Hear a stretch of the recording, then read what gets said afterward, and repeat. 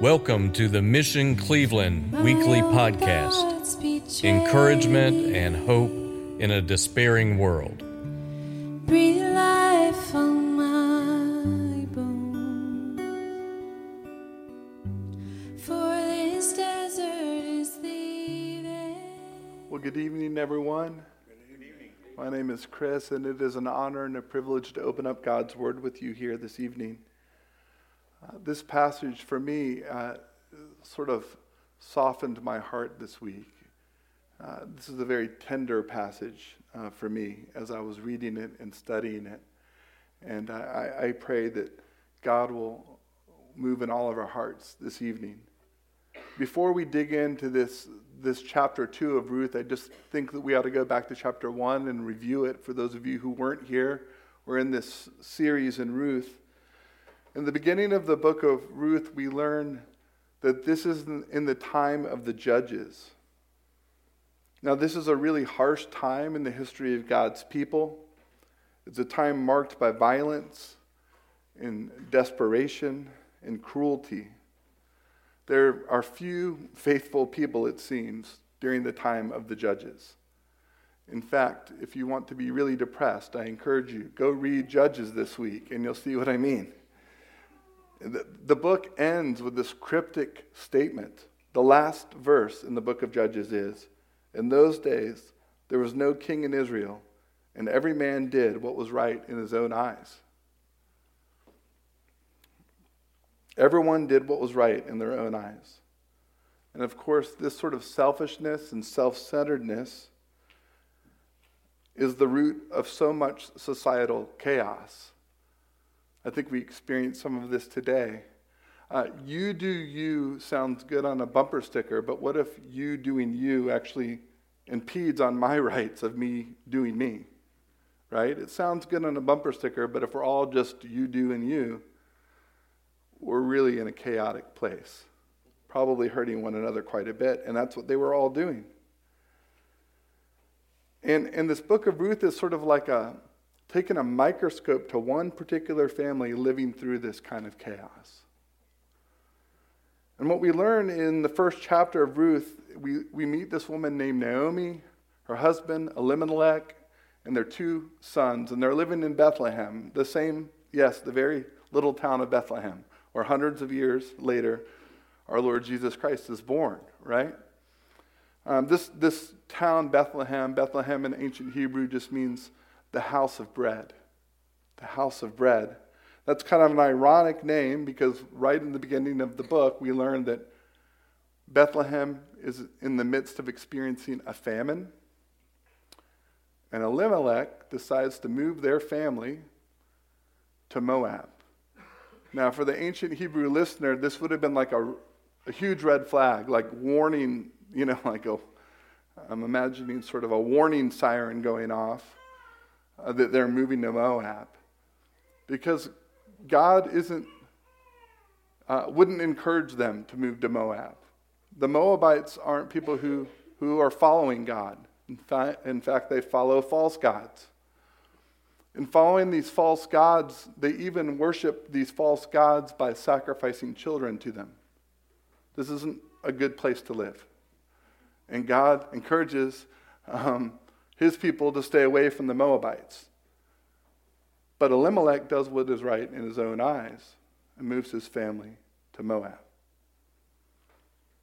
When they get to Moab, the two sons marry Moabite women. Again, major red flag. And then shortly after that, the husband and the two sons die, leaving Naomi in a very desperate situation, right? She's a widow, which is really hard, right? But a widow in the time of the judges, just a terrible fate, a terrible place to be. So in this place of desperation, she decides that she's going to go back to Bethlehem. She turns to her two daughters-in-law and say, "Hey, your best bet is to go back to your father's house. Go back to your family. It's no good for you to be riding with me at this point." And one of the daughters-in-law clearly is like, "Thank you." She's like, thank you. That sounds like a good plan. I'm going to go back to my dad's house. The other woman, though, really boldly and courageously makes this incredible pledge, right? It's one of the most beautiful passages in Scripture where she makes this pledge to not only stick with Naomi, she makes a pledge to Naomi and to Yahweh, our God. And so they head back to Bethlehem. At the end of the chapter, they're arriving in Bethlehem, and some people look and they go, oh, it's Naomi. Naomi's back. And she very melodramatically says, no, my name is no longer Naomi. My name is now Bitterness, which I understand, but it's kind of funny. It's kind of a very intense, hey, Naomi. I'm no longer Naomi. I'm Bitterness. Call me Bitterness. Okay. Okay, Bitterness.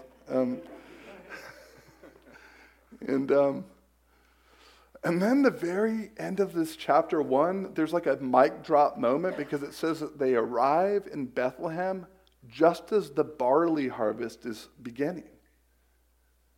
And the reader, the listener, has to be saying, oh my goodness, maybe all of this tragedy could have been avoided. They left Bethlehem because there was a famine.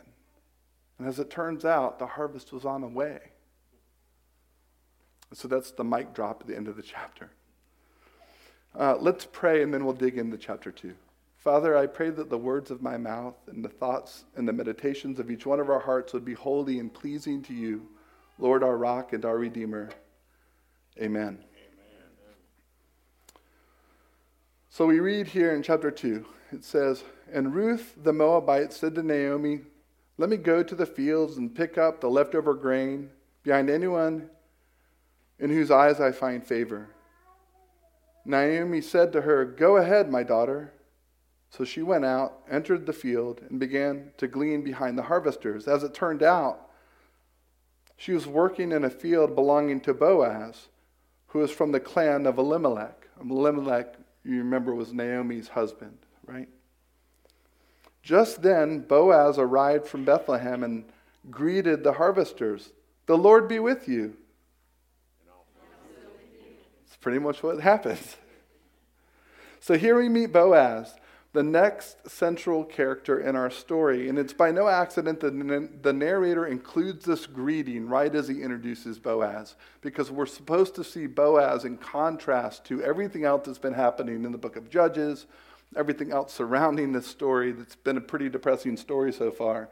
The Boaz is a God follower.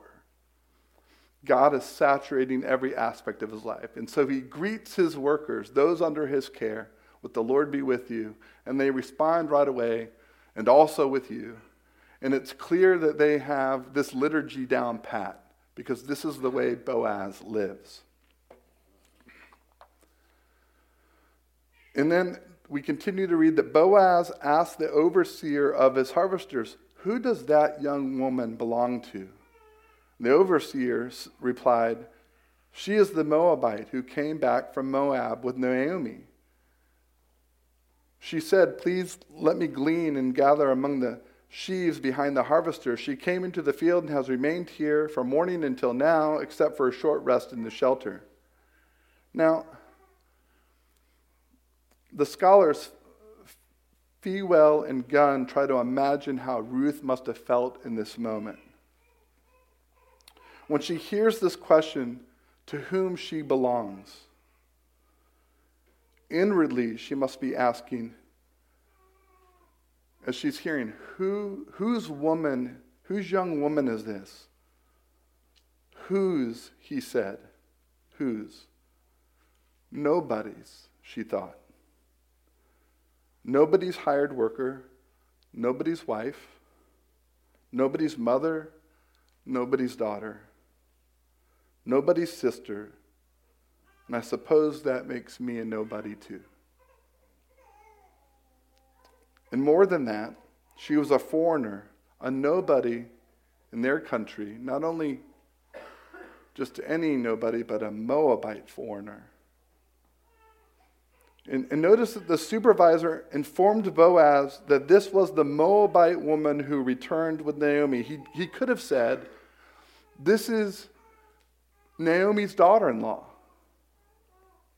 He could have said, oh, this is the widow of Naomi's son. Instead, he points out her foreignness.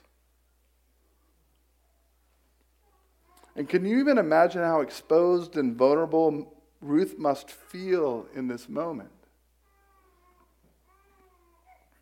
But then Boaz addresses her directly, saying, my daughter, listen to me. Don't go and glean in any other field, and don't go away from here. Stay here with the women who work for me. Watch the field where the men are harvesting and follow along after the women. I have told the men not to lay a hand on you. That's important in the time of the judges. If you read the book of Judges, you'll see how significant that is, that he's making it clear that she's not to be touched. And whenever you are thirsty, go and get a drink from the water jars the men have filled. At this, she bowed down with her face to the ground. She asked him, why have I found such favor in your eyes that you notice me, a foreigner? I mean, this is where my heart began to get stirred. I mean, this is so beautiful, isn't it? It's beautiful. Boaz's words must have felt like a salve, and Ruth's question, why, really gets to the heart of the matter. Had she been raised a Hebrew, she would have understood at least part of the reason why Boaz is doing this. Because Boaz is a God follower. He's not just doing what's right in his own eyes. He's interested in doing what God wants him to do. He's a man of the word. He knows what God commands regarding this very situation, and he follows God's ways. In the book of Deuteronomy, we read, God addresses this specific situation very directly in the book of Deuteronomy. When he says, when you are harvesting in your field and you overlook a sheaf, do not go back and get it. Leave it for the foreigner, the fatherless, and the widow. She's 2 out of 3. So that the Lord your God may bless you in all the work of your hands. I just want to stop for a moment and say, Boaz doesn't even flinch. He knows the word of God. He knows his responsibility, and he responds immediately exactly as God commands. That should be something obvious, but it is a bit of a challenge for all of us in whatever we steward, whatever we've been given to oversee, whatever work we oversee, whatever finances or resources we oversee. Do we stop to ask, Lord, what am I supposed to do with this stuff? Boaz does that. He stops and asks what he's supposed to do with that which he's been given to steward. He doesn't just do what is right in his own eyes. We talk a lot about following God as Christians, but sometimes the rubber meets the road when it comes to what we've been asked to oversee. And do we stop and ask, what are we supposed to be doing with this stuff, Lord? Or do we just do what we think is right in our own eyes? It's a good challenge. Now, Boaz could have stopped there, but he goes a step further. He doesn't just offer this unnamed foreigner some food. Notice that he stops and he sees her. And more than that, he bestows dignity upon her. That's more than what God commands. Maybe that's the spirit of the law more than just the letter of the law, right? He says, I've been told all about what you have done for your mother-in-law since the death of your husband. How you left your father and mother and your homeland and came to live with a people you did not even know before. May the Lord repay you for what you have done. May you be richly rewarded by the Lord, the God of Israel, under whose wings you have come to take refuge. Boaz bestows blessing upon her. He declares in front of everyone and everything that he oversees that this woman is one of ours. She's one of the daughters of the Most High. She's under his covering. She belongs here. He speaks a blessing over her. And now Ruth responds, "May I continue to find favor in your eyes, my Lord? You have put me at ease by speaking kindly to your servant, though I do not have standing. I do not have the standing of one of your servants." Ruth is grateful. She is so grateful. But in a sense, she still doesn't believe what's happening. She's content to be just below one of his servants. But God has different plans for Ruth, right? We read that at mealtime, Boaz said to her, "Come over here, have some bread and dip it in the wine vinegar." When she sat down with the harvesters, he offered her some roasted grain. She ate all she wanted and even had some left over. As she got up to glean, Boaz gave orders to his men. I love this because it's like after she got up and went to glean, he gathers his lieutenants together. And he commands them to be more than generous. We'll read about that in a second. But I love how he does it because he maintains her dignity. He doesn't have her beg. He says to his lieutenants, "Let her gather among the sheaves and don't reprimand her. Even pull out some stalks from the bundles and leave them for her to pick up, and don't rebuke her." I love that because he's generous and he's doing so. He's bringing this generosity in a way that is also honoring to her. He not only offers her this abundant grain, but they sit down and share a meal together. And we all know that in ancient Hebrew culture, sharing a meal together is a big deal. People would go through exhaustive efforts to just avoid having meals together. Because to have meals together put each other on equal footing, and it declared peace over one another. It indicated peace and goodwill. Together, Boaz and Ruth partake in the bread and the wine on equal footing. And as Christians, we cannot help but be reminded of our own communion table here, right? Together, like Boaz and Ruth, we come to this table and there is no status and there is no privilege at this table. There's only goodwill and peace. We feast on the bread and the wine of Bethlehem. Amen. Of Jesus. And like Ruth, we are made full to overflowing. We are made full to the point where we have something to give away when we leave this room every week, right? When I was a teenager, I didn't come from a Christian home. My family weren't really churchgoers. They attended church occasionally, kind of Christmas and Easter Christians, if you will. And one summer, my folks came to my brother and I and said, "Hey, we're going to this big family reunion in upstate New York in the Adirondack Mountains." And they started telling us about this family reunion. And so we went to this thing. It was full of all of these family members who we'd never met. And it turned out we'd never met them because these were all the Christians in our family.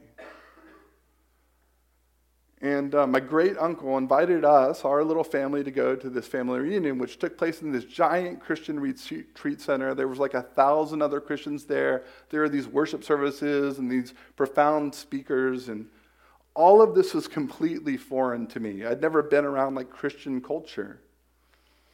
And it was in upstate New York. And I'm from Central Florida, from Polk County, Florida. If you're from Polk County, are you really? I'm from Lake Wales. That's amazing. So you found the right home here. Yeah, good job. We're like the only two people from this place. It's called Polk County, Florida.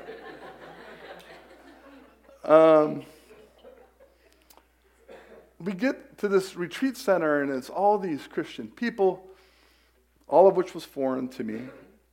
And I met all these other people with my same last name, Sorensen. I thought that our family was like the only family on earth with this last name because there are no Scandinavians apparently in Central Florida. It's a very common name, and so if you're from the Midwest, you've heard this name Sorensen a lot. But in Central Florida, everybody mispronounces my name. Nobody's ever heard my name. So I show up there and meet 30 or 40 people with my same last name.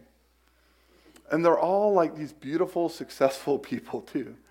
In fact, this whole side of my family has done very well financially. Many of them are investment bankers on Wall Street. And it felt kind of like we were the country bumpkins at this family retreat. And we didn't know all the Christian lingo either. And I was a teenager, awkward and insecure already. I had acne and scraggly hair. But beyond all of that, I was an active drug addict. And I was pretty confused, pretty messed up. And I felt so weird at this retreat. I felt like I didn't belong. And I remember sitting down for dinner. On the second night, I remember sitting down for dinner, and this guy comes and sits across from me. He says, "Hi, my name is Martin." I said, "Hi, am I related to you?" And he said, no, we're not related. And he started asking me about myself. He wanted to know all about me. And, at 14 or 15 years old, I thought I knew a lot about a lot of things. I had a lot of things to share with him. But I was probably pretty confused and clueless. I told him all about the music I liked. I told him about my girlfriend, and I told him about all sorts of stuff. And that guy sat with me for every meal, kept wanting to know me, kept wanting to hear my story. He was just super kind to me, kept honoring me. And every once in a while, I'd ask him a question about Christianity. And that went on that whole first year. And then that week, at the end of the week, my parents gave their life to Christ. They became Christians at this camp. But as I said, I was in active addiction. And so the next year came around, and we went back to this camp, and I reconnected with Martin, this guy Martin, who found me again, who wasn't related to me, who just wanted to know about me and kept honoring me and asking me questions. And he truly just saw me. And he kept being interested in me, even though he knew I was, by this point, by year 2, I'm telling him all about my drug use. And he even knew that I was going off into the woods and the mountains and getting high and coming back to this Christian retreat center. And then he would sit there and listen to me talk. I have no idea how he had this much patience. And this went on year after year after year. And then later on, I ended up becoming a Christian. I gave my life to Christ. I got clean and sober. I've been clean and sober for 30 years now. Ended up meeting my wife and marrying her, Angie.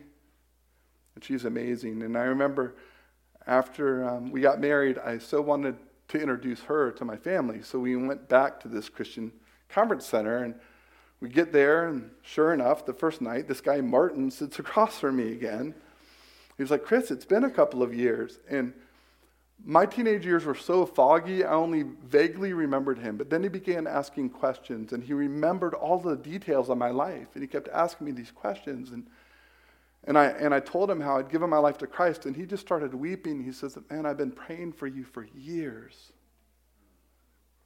I've been praying for you for years, and I just saw something in you." At the end of that week, he said, "Hey, I have a challenge for you. When you go home, why don't you open up your Bible and read the book of Romans?" So I got home, found the book of Romans, started reading it. And the scriptures just kind of came alive for me. I start writing notes in the margins. I end up getting a journal, and I'm writing notes in this journal.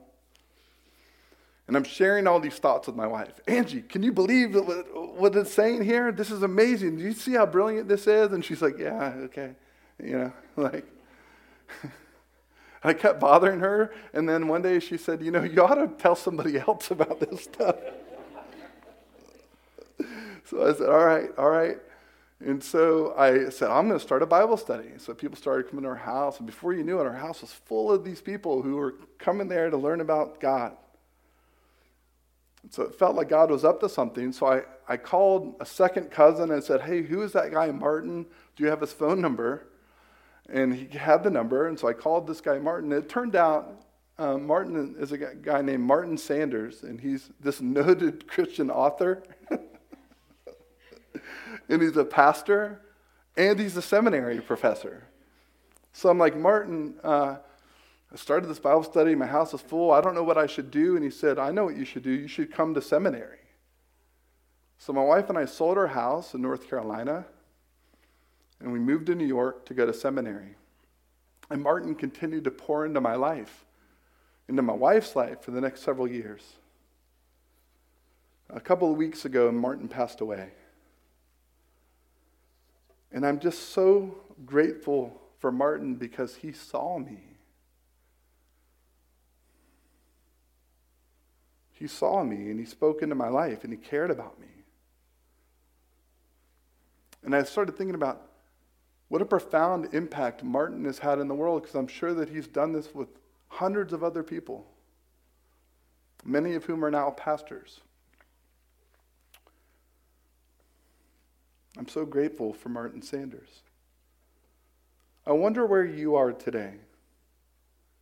Maybe you're kind of like Ruth at the beginning of this chapter, or maybe like my old teenage self, awkward and insecure, wondering if you even matter, wondering who you belong to, or even if you fit in.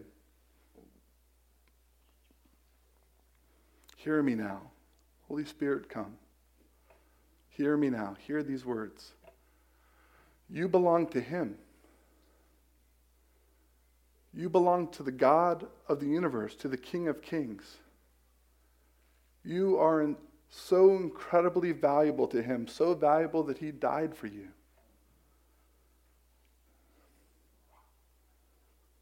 I want to personally welcome you here to this faith family, full of brothers and sisters who are under the wing of this God, under His care. Come, dine at this table today as equals, no matter where you were yesterday. Come to the altar. Receive the bread of life and the cup of salvation, the body and blood of the King of Bethlehem.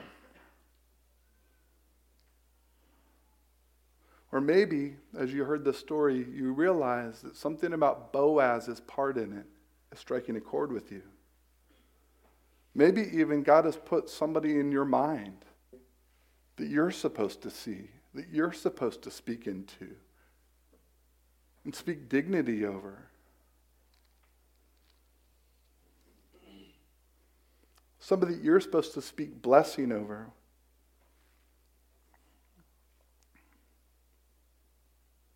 Guys, this is world-changing stuff. Amen. It's world-changing stuff. Ruth is in the genealogy of King David. Ruth is in the genealogy of Jesus himself. Jesus would be a different Jesus without Ruth, because her family tradition, her faith legacy is passed down and passed down and passed down and passed down and held by our Lord and Savior Jesus Christ. Boaz saw her. Is God calling you to see somebody? Speak into their lives? Well, whether you're Ruth or Boaz today, the same encouragement applies. Don't waste your life doing what is right in your own eyes. That's right. Do what is right in God's eyes. For our Lord is good and His mercies are everlasting. In the name of the Father, and the Son, and the Holy Spirit, amen. Amen. Praise God. Speak truth to my heart. Thanks for listening. Join us at the Mission Cleveland next week. Will God's betray me? Breathe life on my bones. For this desert is leaving me thirsty.